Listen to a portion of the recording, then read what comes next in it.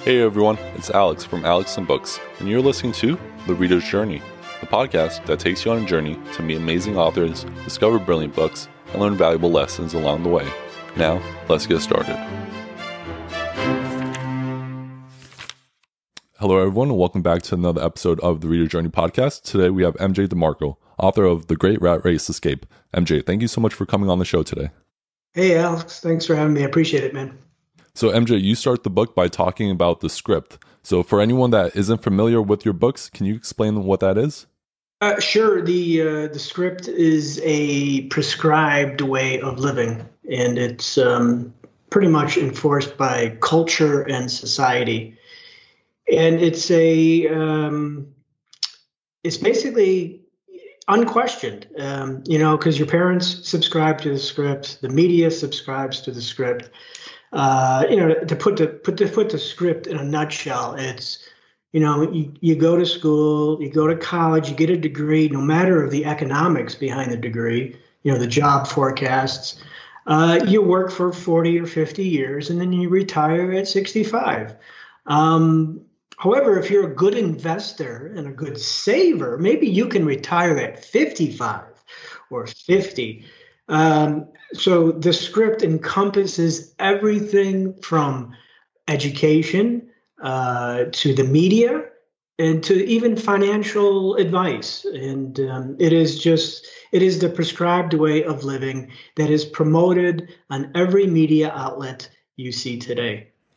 Right. And yeah, you have this great line in your book where you say, if you follow conventional wisdom, you'll get conventional results. So it's hard to be, unique if you just follow what everyone else is doing, which is essentially following the script. Exactly. Conventional wisdom from conventional people living conventional lives is going to get you a conventional life. Right. And so one of the things I've heard all my life and a lot of other people, and you kind of mentioned it, is that if you save and you invest your money, hopefully you'll be able to retire 65, maybe even 55. But you actually dispel this myth of what compound interest what it can do and what it can't do. So I was hoping if you could kind of dive more into that. Sure. And this is where a lot of readers of mine are like, what? You're going against compound interest? And my I don't want to say refusal, but my objection to compound interest is not that the math doesn't work. It actually does. It's because compound interest requires huge sums of money, which if you have a job, you can acquire huge sums of money. And the other variable in compound interest is time. And once again, we are limited by our mortal limits, which typically is about 78 years old or something. And actually it's a lot younger than that because, we start to, I was just telling you before the podcast that, I like to try to ski, but right now I can't do it because I just got out of a move that really was rough on my body. So I can't really try to ski in the next, month or so. I'm going to have to recover. So compound interest, fatal flaw is, number one, is you don't have 300 years to save money. And number two is it requires a huge sum of cash in order to be mildly effective. So in order to get that huge sum of cash, you have to do things differently.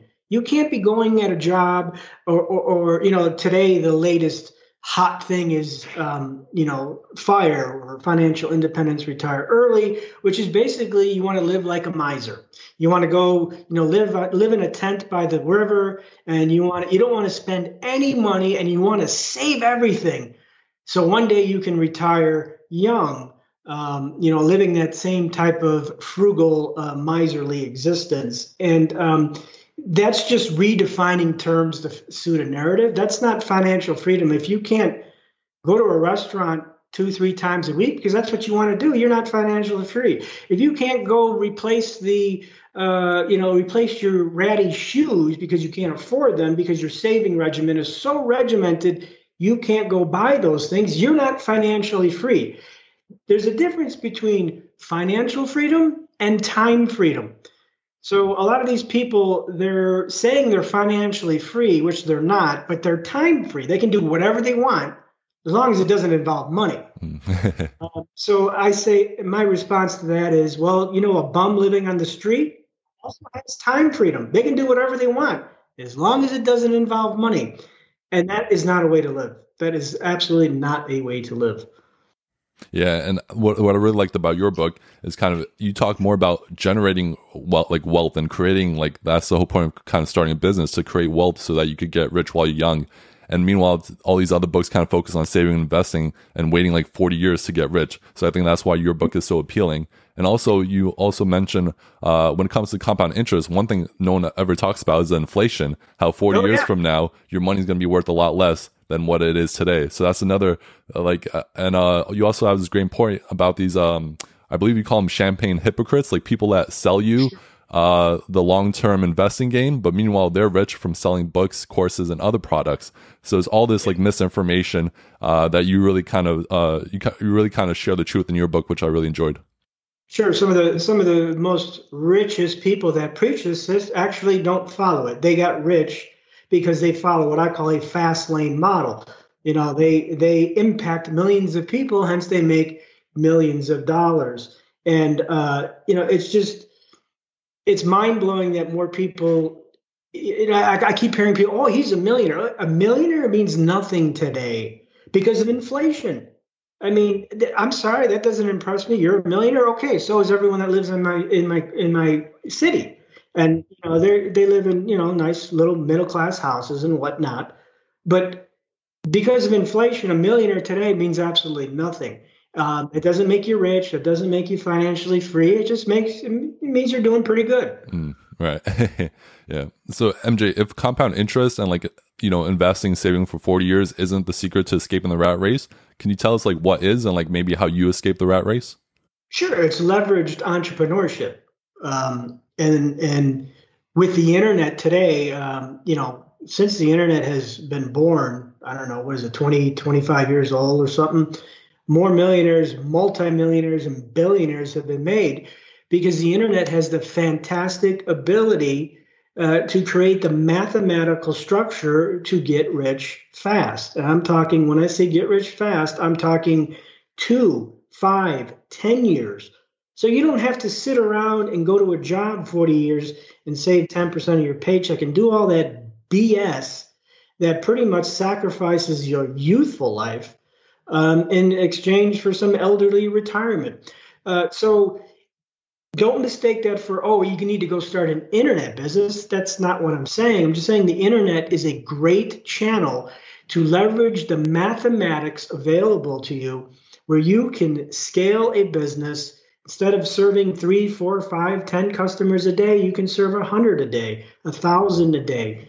This is what makes leveraged entrepreneurship the most effective way to create wealth in today's culture. And, I subscribe to a lot of business for sale websites where people are selling their businesses. And you wouldn't believe some of the stuff that's on there. It's like, oh, this was started 2 years ago and they want $4 million for it. This was started 5 years ago. They want $11 million for it. Okay, you're not going to build that kind of wealth anywhere in the stock market, even when the stock market's at all-time highs right now. There's no comparison. So in The Great Rat Race Escape, the book I just wrote, a common term I use is called asymmetrical returns. And that's what leveraged entrepreneurship gives you the ability to do, is to generate asymmetrical returns. I started my business with $900 and I turned it into a 7-figure empire. I did that actually twice. Okay, you're not going to get that anywhere.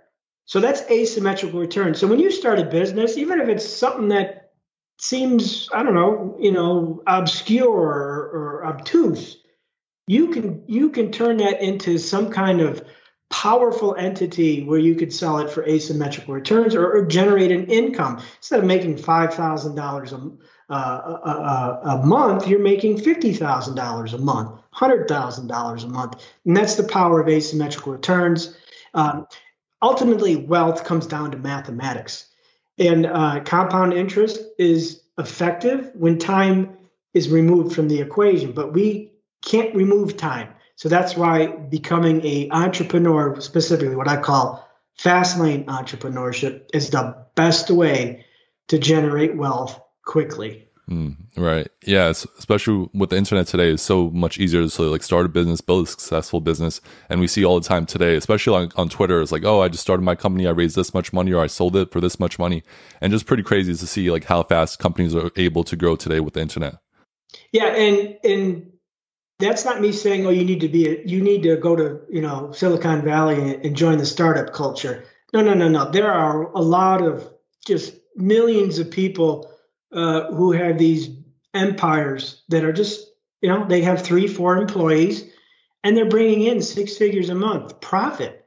I just had a friend over this week, and he spent the last week with me, and I didn't see him working at all, but he's making 6 figures a month because he's set up a fast lane type of business that can generate these types of returns and give you some freedom too. So you're not always managing the business, So that's what's available today.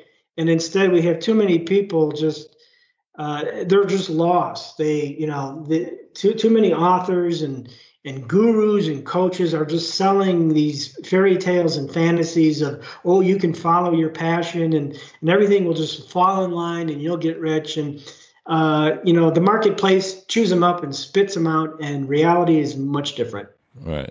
Yeah, I think you have a great line in your book is like, opinions don't matter, only cash does. Like what people are willing to pay for, that's what matters, not what someone's opinion is. Sure, absolutely. When someone buys your product, they're actually voting. Money is a vote. So right. So for anyone listening, let's say they're 21 today, or maybe like what advice would you give them, or maybe what advice do you give your own kids? Like, should they, try to start their own business? Should they try to go work for someone, or like, what kind of path do you kind of advise young people today?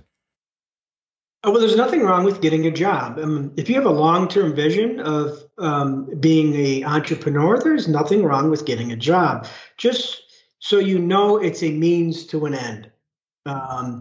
For me, I had many jobs when I was a struggling entrepreneur, and it was to pay the bills and it was to fund my entrepreneurial ventures. So there's no failure in getting a job. It's just once you understand the fast lane strategy, a job should have no place in that equation unless it is just to do what I said, to pay your bills. And also you can get domain experience in a job. A lot of businesses are started with the experience you find in a job. You see needs, you see problems in your company that you're working for. That's actually how my first business was started, was because I was in a job I hated, but I saw a need in that particular industry, which compelled me to start my first successful business. So there's no failure in getting a job, but ultimately you want to start what I call a fast lane venture, which subscribes to a bunch of commandments that make it possible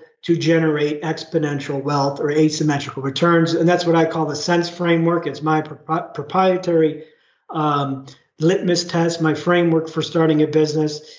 Sense stands for control, entry, need, time, and scale. The sense framework. If your business ultimately meets all those commandments, it's a good opportunity, and it can make you phenomenally wealthy in a short period of time. Yeah, and I want to continue diving more into your book and talk about a couple of quotes that really stuck out to me.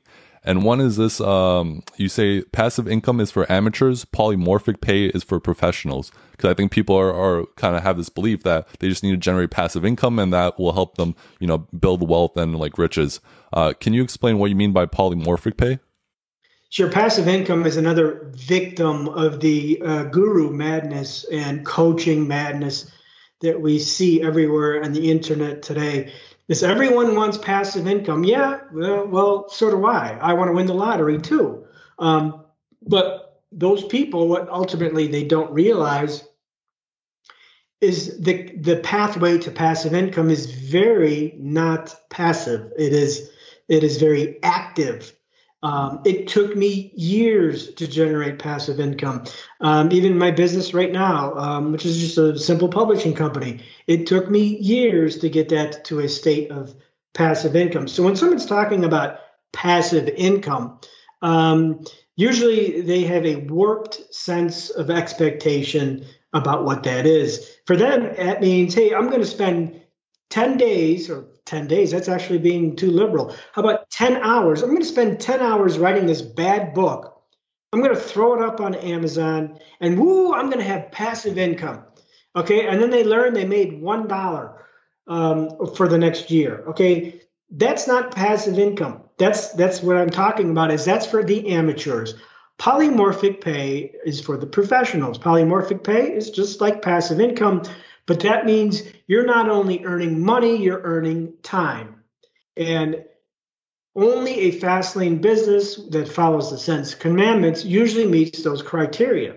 Like I said, I had my friend over this last week. He wasn't working a lot, but he was making money. He was enjoying polymorphic pay because he was making money as he was shooting basketball at the house, as he was laying in the sun, whatever he was doing, he was making money. So polymorphic pay is something that's going to take you probably months, maybe even a couple years.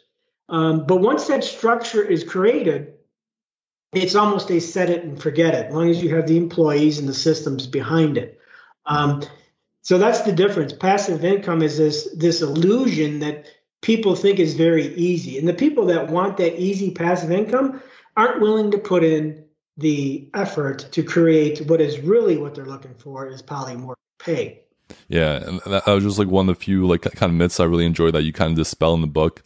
And it's just like one point after another, especially the polymorphic pay. It's not just you create one product today and you kind of enjoy the royalty from it forever. It's like when you talk about writing your first book, it took you a while to write, and you still get royalty checks from that today, but you did have to put in all that upfront work, and it's only paid off like years later. Sure, and there was a business system behind it too, and the business system took me years and years to cultivate as well. I have a business form, the Fastlane form. That wasn't just started in a number of hours. That took me years to cultivate. That was part of the business system. So people are just looking for shortcuts. And whenever I hear someone mention passive income, that tells me that their mind is not right. They have the wrong expectations. Because if you're getting into, you want to be an entrepreneur because I want passive income, you're going to fail. And for me, it's a red flag that you're not in the right mindset to have success. Right. And I just want to actually the next quote I want to talk about is something you just touched upon, which is you have this quote that says the largest industry in the world is the business of shortcuts. So can you talk more about that? Sure. Everyone wants a shortcut, and the problem people have with results and success is that they work hard, but they're working hard to find a shortcut. They're not working hard on the actual process that delivers the result. It's just like losing weight. The actual process to lose weight is to eat right and to exercise. Okay? Eating right happens all day. Exercise, you have to do that daily. These are daily processes. But no, what they do is they look hard. They work hard to look for the shortcut. Well, let me try this pill. Well, let me try this new diet. Let me try this. Let me try that. Hey, how about you just eat right and you exercise?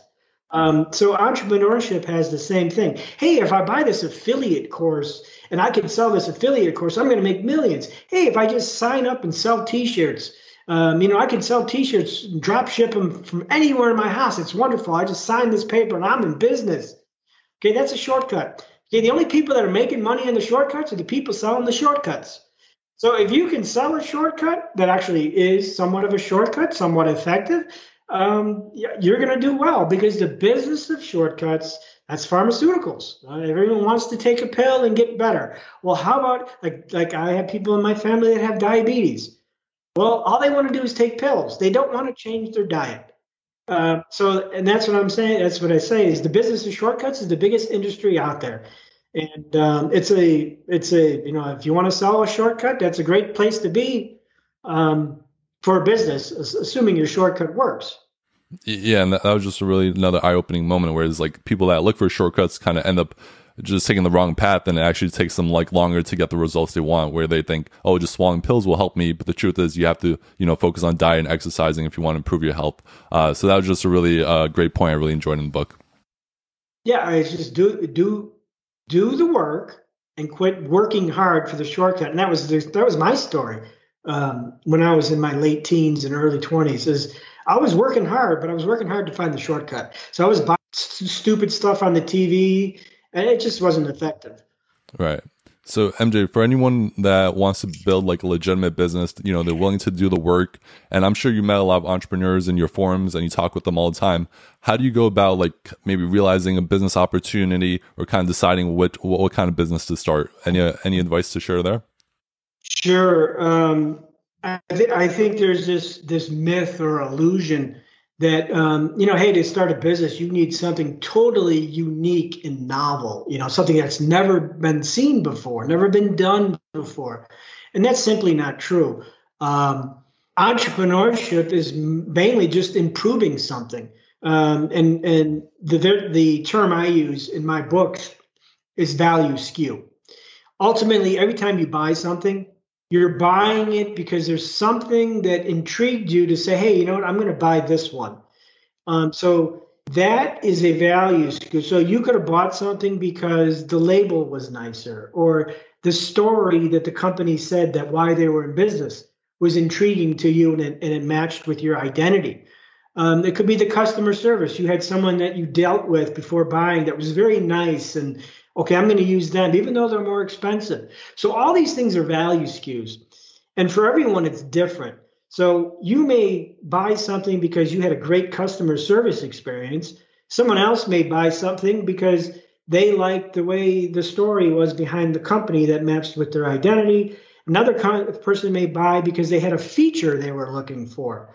All these are value skews. So the more skewing of value you do that is better or observably better from the competition, that's a business. So if you have one or two value skews that are better than the competition and it's discernible by your audience, that's a business. That simply is business. And even today, marketing could be a value skew. You can have the exact same product as your competitor, but you're a better marketer. You put a better frame on it. You put a better brand on it. That's a skew. That will cause money to flow to your company. So starting a business is not about reinventing something or disrupting an industry. Sure, disruption is great.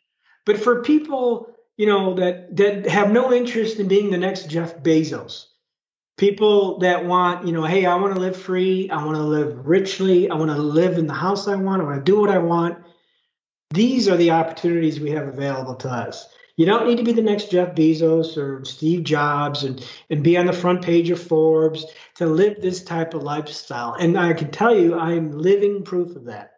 Yeah, it's great to know you don't have to like disrupt the whole industry or like start a complete new business. Like if there's an existing business, that means there's already demand for it. There's customers there. And as long as you could just provide a better product or service, like chances are your business will be successful and like improve your quality of life. Yep, absolutely.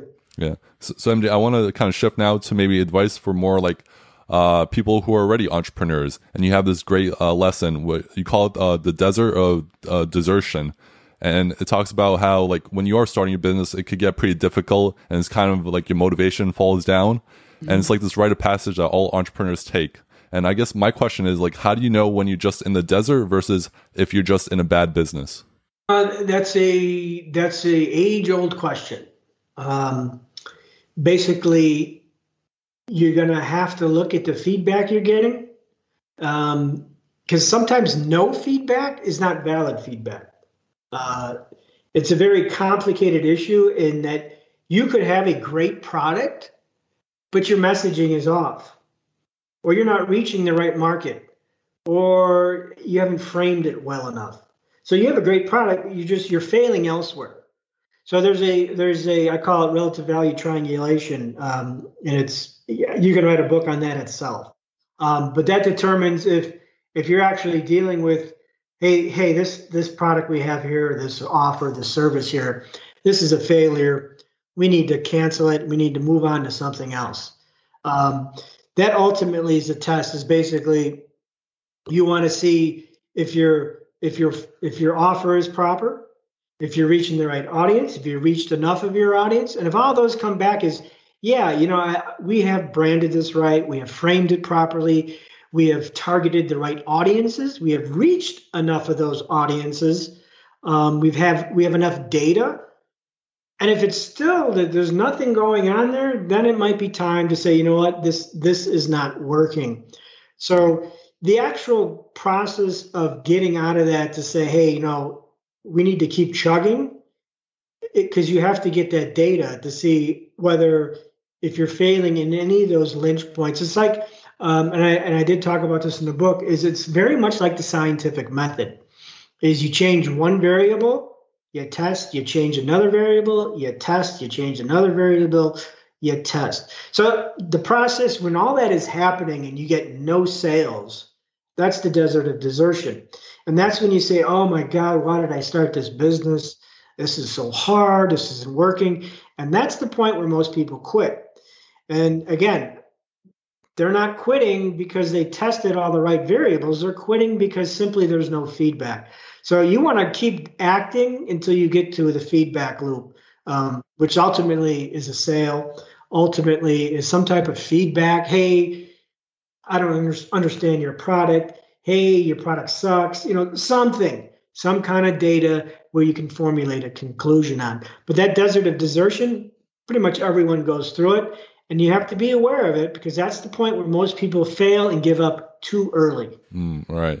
Yeah, I think if you read any biography or autobiography book by a famous businessman, they'll talk about how they started this business and they always had like a brink of failure. Like you hear about Elon Musk, where he almost had to shut down Tesla and SpaceX because he didn't get funding for it. And then at the last minute, he got funding for both companies. So just pretty interesting how you kind of set that framework and try to just give people like a heads up. If you're going to start a business, you're going to have to go through the desert, and just be ready for that. Yeah, a lot of times it's 2 steps back and 3 steps forward. So when people are taking those 2 steps back, they're like, oh, I quit. Little did they know the 3 steps forward was next. And so continuing down this path of like advice for current entrepreneurs, you also have this great line where you want to buy cornbread before buying champagne. Can you explain what you mean by that? Sure. Once a company starts to grow, especially for new entrepreneurs, when they're unfamiliar with, oh my God, I made $3,000 a month in my job, and now I'm making $30,000 a month in my business.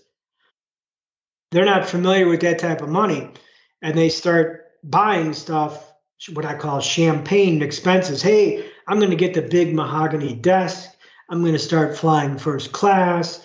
I'm going to, buy the expensive, chair. I'm going to, all the expenses go up, and I'm going to get the big office in Class A space in the high rise. Yeah, there's a time and place for that, but it's not when you're growing.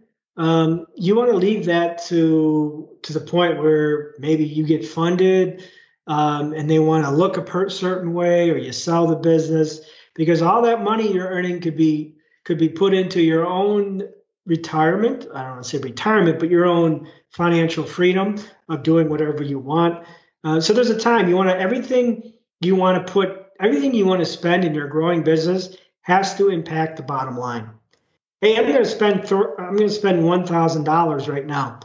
Is this going to generate $2,000? Is this going to generate more sales, more revenue, more customers? Is this going to impact the bottom line? If it does, then it's a cornbread expense. The mahogany desk is not going to improve your sales. It may make you feel pretty good and feel pretty successful, but that's when you're growing and you're trying to scale a business. All cash is the cash you want to generate into cornbread expenses, things that are going to move the needle. Because I guarantee you, if you sell your business for $42 million, you can buy the mahogany desk. and you can do whatever you want. You can take 2 years off and do, I mean, the whole world opens up to you. So there's a time and a place for that, and follow the principles and you'll get there. And believe me, it's more rewarding when you truly can afford that stuff as opposed to trying to, maintain an image or something. Yeah, and just a great mindset to have. Like, if you're gonna spend money, make sure it's spending it to like grow the business, investing in the business, not just like some materialistic thing like a mahogany desk, like you mentioned. Yeah. And so, MJ, I want to ask two questions. Being a multimillionaire, I guess the first is it true that your network is your net worth? Yeah, absolutely. I would say that because who you hang out with really impacts. I mean, if you hang out with a bunch of people who just want to spend everything they earn, they're complaining about all rich people and rich people are thieves and no, yeah. Ultimately, that's how you're going to think. So you definitely want to surround yourself with people with larger goals, people that support and inspire you. Um, like I said, I had a friend over this weekend, and we're both business owners. Making six figures a month and whatnot, and it's interesting when you're with someone that is in the same frame of you, and then you step out of that, and then you hear someone, you go to the softball team and you hear them complaining about how their boss cut their hours and oh their job sucks, and it's like and you think to yourself, it doesn't need to be that way, but that's the script. That's what they follow. And it takes some mental fortitude to be able to say, I'm not going to live my life that way, because you don't need to. If you just step outside of that and follow the right type of, get out of the system, and instead of being in the system, you start actually serving the system. Yeah, I think that's why your first book, The Millionaire Fastlane, was such a big hit, is because it showed people like another path in life. You don't have to follow the script. There are ways that you could legally, get rich while you're young and build a successful business that like helps people, by providing great product or service. So that's wonderful to hear. And I guess the second question is like, does money really buy happiness? Like, have you noticed like the more money you made in life, the happier you become, or was there like a certain limit or a certain a certain part, like once you entered like this bracket, it's like kind of been the same ever since? Money definitely can buy happiness, but yeah, there is a certain limit there. Like if I won $1 million, my happiness would not change. I'm already happy. I pinch myself every morning. I mean, I live in a huge house, beautiful view, and I have everything I need, everything I want. I have virtually no debt unless it's debt I namely instituted myself because the money was cheap or practically free.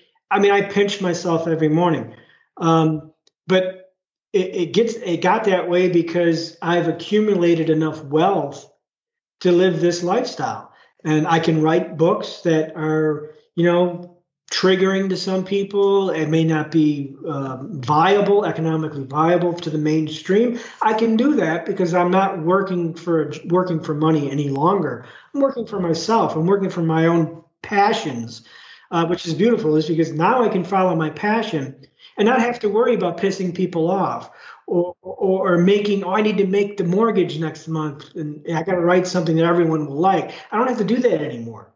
But all that is because I've accumulated enough wealth for that. But yes, there is a limit. Like I said, I could win $1 million and my life would absolutely change nothing. Nothing would change. So I've reached that particular threshold. And believe me, it's a lot bigger than what the media will say. I think the media says, oh, you only need to make $70,000 a year or it's some ridiculous. I'm like, get the freak out of here. That's ridiculous. Um, that's just they're just promoting a narrative that hey, you can live a mediocre life and be happy. Or the new thing today is you can own nothing and be happy. That's what they're trying to promote now. But money generates freedom. See, people who are wealthy and don't have freedom are usually miserable because they're subject to, maybe they work 90 hours a week. Maybe they're lynched to a business with hundreds of employees and they haven't really found out how to get away from it. Or maybe they're in a bad relationship with somebody they married 20 years and they've diverged apart. So there's all these uncontrollable forces there in their life. But if you spend money to earn your freedom, money definitely can influence happiness. Yeah, and that seems to be like a common like answer among people who have been like really successful in life. Is like, it's not just like money buys you freedom; it buys you like options, and you can kind of pursue and spend your time however you want. So that seems to kind of be the biggest benefit, and being, and like that's what actually brings you happiness. And like having a lot of money is just a result of that, but not like the end goal per se. Yeah, and that's the issue I have with the fire movement is they're telling you, oh, you can be happy with no money. Just don't eat out, or don't travel to that exotic vacation, or don't stay in that five-star hotel, or don't rent those jet skis, or don't eat that gourmet meal, or don't do this, don't do that. Okay, that's not financial freedom. Okay, that's time freedom. That's not financial freedom. So I promote both. I promote financial freedom and time freedom because I guarantee you, it's just like I said. I pinch myself every day, and I tell myself, you know what? I can show people how to do this, and I can show them for $10. I don't sell seminars. I don't sell coaching programs. I don't sell five-figure big ticket seminars and coaching, and all these things that people do nowadays. Hey, if what you have is so valuable, why do you need to sell it for $20,000? If you're already rich, you're already wealthy. Why do you need to sell it for $20,000? It makes no sense. So everything I sell and teach is available in a $10 book. And I'm not selling anyone else on anything else. There's nothing I can sell you after you read my book. Yeah, that's what that's like one of the biggest reasons I love reading books, is because you get like decades of wisdom by just paying $10, and you could like read the book and like learn basically everything that person has learned. And so speaking of books, you mentioned you have one of the chapters where you talk about, people always ask you like what's like the best book to read, or like how do you decide what books like should people read, and you have what you call like the right book strategy. So can you kind of explain like how you decide what book to read next? Sure. The right book strategy means the next book you should read is the book that will solve the problem that you're facing. Okay. And what happens is a lot of people, they just read books for the sake of reading books. They're accumulating knowledge, but they're not doing anything with that knowledge. So they end up becoming knowledgeable all sorts of different things. How Jeff Bezos started, or how this guy entrepreneur started. They have all this ancillary knowledge, but they do absolutely nothing with it. Okay, so that's what I call an action fake. You're doing things to make yourself feel more accomplished. If you want to feel like you're making progress, but you're actually doing nothing. Okay, so the right book strategy is basically, once you start building a business, skewing value, start solving problems, all these problems are going to come up in front of your face. So the problem that you're facing that is right in front of you, that's stopping you from moving, progressing, that's the book you want to read. So if you start a business and, hey, we got a great product, but nobody's buying, and you think maybe it's your branding. So read a branding book. Or, okay, you're not converting well, read a book on BookFunnel. Okay, read marketing, read this. Oh, okay, now we need to hire. Read a book on hiring good employees. So read the book that's going to progress you along the path, and get away from the action faking and reading books that, hey, this is a great book, I'm just going to read it and do nothing with it. That's not moving the needle. Right, it's such a great tip. It's like you want to read what you could kind of implement like immediately or in the near future, and that book will be a lot more impactful than just someone saying, hey, this book that was a great read, you should read that. It's like, you don't just want information, you want information that you could actually apply today, and that's like the best book for you. Yeah, and I get a lot of that. Hey MJ, I read your books, what book should I read next? There's no book you should read next. Next book you should read is the one that compels you to solve the problem from the business you're going to be starting. Mm, right. Yeah. And such a great tip. And so MJ, in addition to like all the business advice you give in your book, I really enjoyed this part where you share also relationship advice, and you have the 1, 2, 3 marriage strategy. So for all the entrepreneurs out there, could you explain what that rule is? If you're thinking about getting married with someone, there's a series of tests you want to be able to go through with that partner. The 1, 2, 3 strategy outlines them. Basically, you want to spend 1 hour talking with them about the things that ultimately tear relationships apart. And that is politics, religion, fitness advice, things like that. These are the types of things that people, they diverge away from each other and they end up getting divorced. You'd be amazed at how many people get married and they don't even know the politics of their partner. They don't know their philosophy on religion. They don't know, hey, I'm vegan, or I love killing deer in the forest. I mean, they don't even know this stuff. So you want to spend an hour talking to your partner about that stuff. The two is you want to, I believe, is you want to spend at least 2 days with your partner in the most horrific of conditions.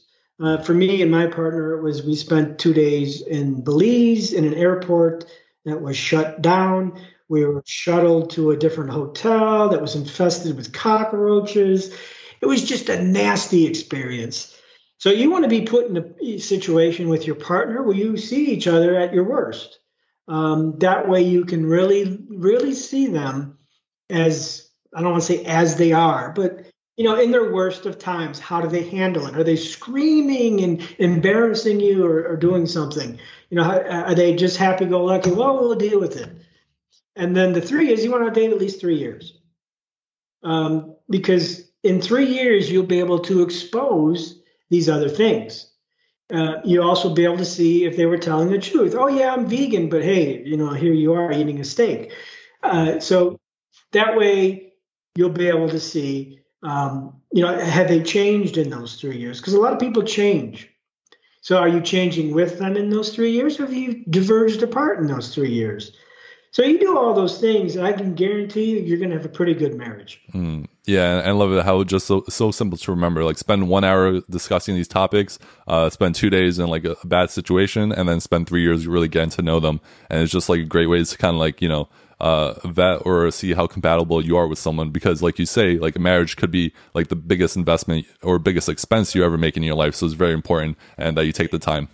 And there's no rush. I mean, if they're as great as you think they are, they will be as great as they are 3 years from now. Right. There's no rush. So MJ, in your book, you have 120 kind of like wealth building strategies, and I know we only covered a few today. Is there one or two that really kind of stick out to you, or that like kind of your favorite ones that you just want to share with the audience? I like the observed modeling principle, which is, or it's actually a strategy, not a principle. And that is where trade secrets hide in plain sight. And that means if you just observe someone's process, you can get their secrets. A good example is if you're thinking about buying a marketing program, you don't need to buy the marketing program. Just do it. Just study how they sell that marketing program. If you study how they sell that marketing program, you won't need to buy it. All you have to do is mimic what they're doing. There's their secret. For me, I remember when I owned my ground transportation company, I would look at Expedia and Travelocity. I would look at their homepage, and I would say, look how this is designed. Because I guarantee you, they had UI, user interface experts on staff, spending, earning $80,000 a year, studying the best user interface. So I knew whatever was front facing was what their data said. Hey, this is the best, most converting design structure that we can use. So just by looking at that, you can get data that says this is the best strategy to use. So there's stuff like that through all business. Is you just observe what successful people are doing, and you can obsess their best practices and their best principles. It's like on Facebook, if you see the same ad over and over and over and over again, you can deduce they're making some good money. So all you have to do is look, okay, what is their marketing strategy there? What's the picture? What's the copy? What's this? So a lot of these things are free. All you have to do is be a good observer. Another strategy I like is the win-win strategy, was you try to find a third party who can benefit from a partnership or a joint venture where the outcome is a win-win. In the book, I don't know if you got that far yet, but there's, the Great Rat Race Escape is actually a full-length novel with the principles and strategies embedded inside. In that particular story, they deployed the win-win strategy to get to a trade show that they could not afford. And that's a great way of solving problems, is to use that strategy to see if there's another party you can co-opt with to solve a mutual problem. And that was that one. Let's see what else.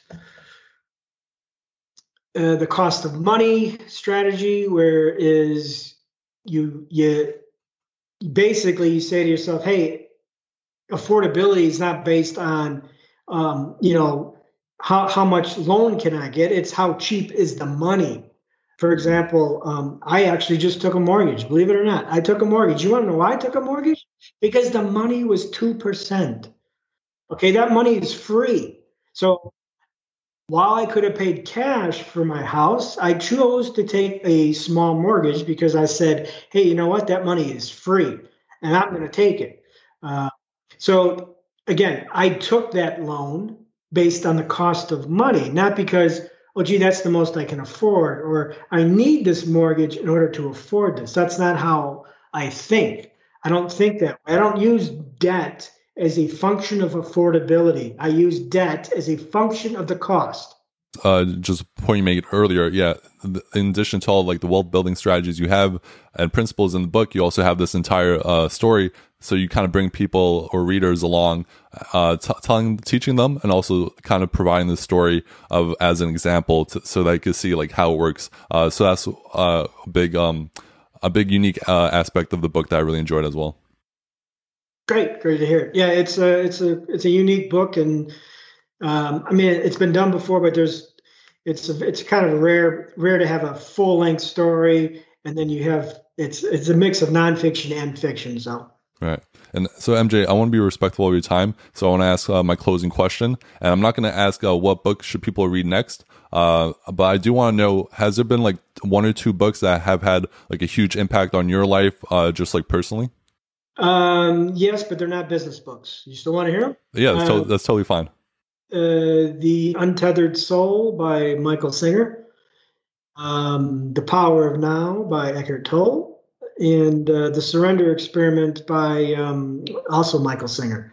The Surrender Experiment is interesting because I recommended it to my text messaging group, and they were a little confused that I was advocating a surrender strategy when Unscripted is about taking the reins and control of your life. And what I was surrender merely is about accepting what life throws at you instead of trying to fight it. And a good example of that is, actually, I have many examples of this, but when we were moving to a new state, the truck that we rented wasn't available. We got there to get the truck, and they're like, oh, the tire is busted. We don't have a truck for you. So our first reaction was like, no truck. And then we remembered, just surrender to that, because you know what? Maybe we would have been stuck in the middle of the desert with a flat tire, and we're lucky they told us this now where we can fix it and not in the middle of some desert, on the phone trying to get this truck repaired. So that's an example of using surrender. So those books, very, very mindset type of books, and happiness, and really, really good books, no matter if you want to be in business or not. Awesome. Well, yeah, I've read The Power of Now, but I haven't heard of the other two. So definitely look into those. So appreciate you sharing them. Sure. Yeah. So, and MJ, so this has been a wonderful conversation. I really learned a lot from your book and also from this podcast. And so for anyone listening and they want to learn more about you or your work, where's the best place for them to go? Sure. I run a business forum, thefastlaneforum.com. It is perfectly free to join. There's no hoops to jump through. I'm there every single day, contributing with the readers. And also, I'm on Instagram, Twitter, the usual suspects. My books are all on Amazon, Unscripted, The Millionaire Fastlane, and The Great Rat Race Escape. But mainly, if you want to contact me, visit the forum, thefastlaneforum.com. Again, I'm there every single day. Awesome. And MJ, I just want to end by saying thank you so much for writing The Millionaire Fastlane, The Great Rat Race Escape. Really enjoyed your books. And thank you so much for coming on the Reader Journey podcast today. Hey, I appreciate the invite, man. Thanks for having me.